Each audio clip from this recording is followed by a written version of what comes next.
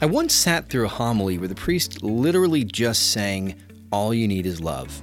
He sat in a stool, he strummed a guitar, he sang, and then he placed his guitar on a stand, he moved the stool to the side, and he resumed his seat in the presider's chair.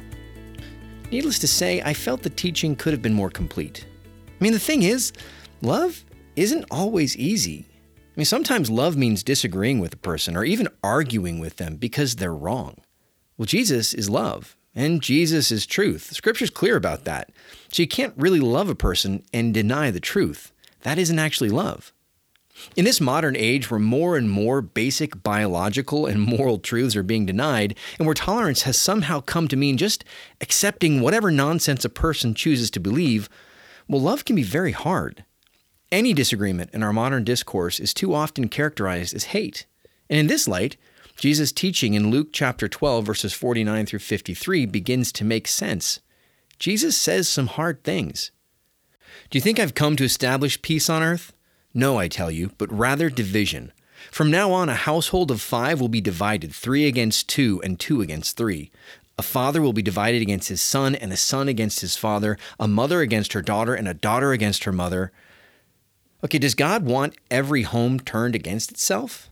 No, but he's not satisfied with a false love in the homes of his followers either.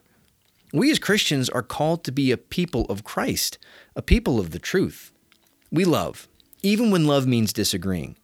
Now there's a fine line here. Do we degrade the other person? Of course not.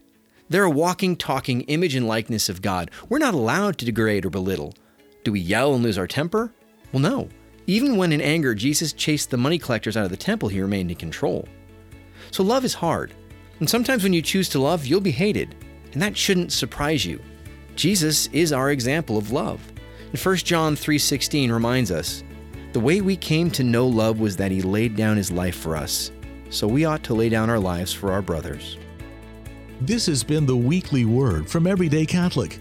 Everyday Catholic is a 501c3 nonprofit, and we depend on the support of listeners like you. If this podcast is serving you, please consider going to everydaycatholic.com/donate and making a monthly pledge.